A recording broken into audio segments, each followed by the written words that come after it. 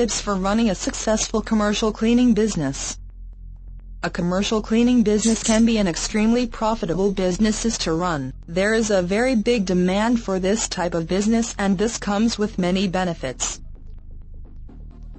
There are franchises that will teach you to run your own business.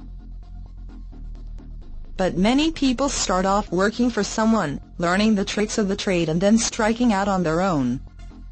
Most entrepreneurs get into this business because of the low cost of entry. You just require a business license, the right training and the right equipment.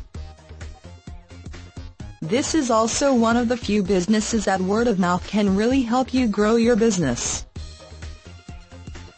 There are many cleaning companies out there, but a good cleaning service is hard to find. I found the ladies that keep our building sparkling clean from a real estate broker friend of mine. They do such a good job on her rentals that she recommends them to everyone. Then websites like Angie's List and Yelp can really help your business grow. Why you need a website? It is wise to create a website. When you create a website, make it sufficiently professional in order to show your prospective clients that your business is reliable. Make sure you have your testimonials page and an online scheduler. Make sure you have a way to capture your clients' email and offer coupons and discounts as a way to get their email. It's also a great way to send out last-minute availability. One of our clients that we helped get a truck, and the truck-mounted carpet cleaning machine sends out emails when she has a cancellation. She offers a discount if you take over the cancelled booking. Pricing your services.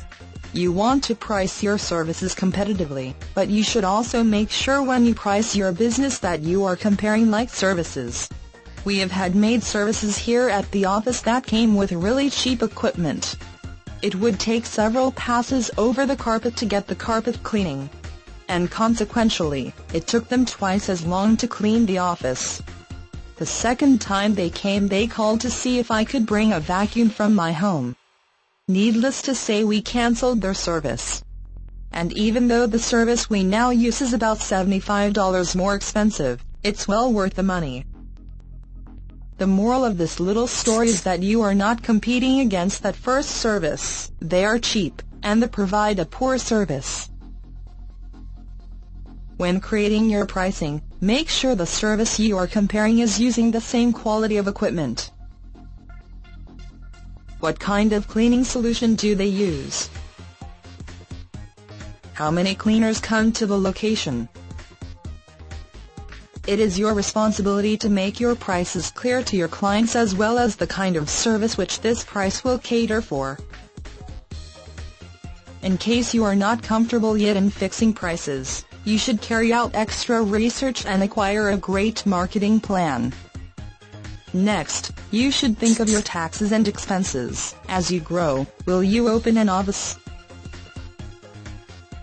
Price your services with growth and expansion in mind. Build a great reputation. As we told you before, if you have the reputation for doing good work, you will always be busy. Make sure you provide a great service. Get the best equipment so that you can give high-quality work. Be quick to respond to any problems your clients may have. In commercial cleaning, you should have a contract that clearly states what services you will be providing and when.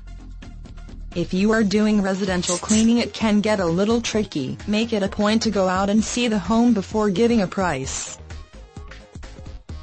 Some people price on SQ footage or number of rooms and bathrooms. But if you price that way, you can walk into some really bad situations.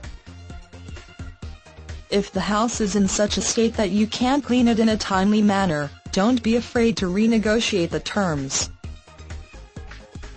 For more tips on starting a cleaning service business, visit www.newhorizon.org.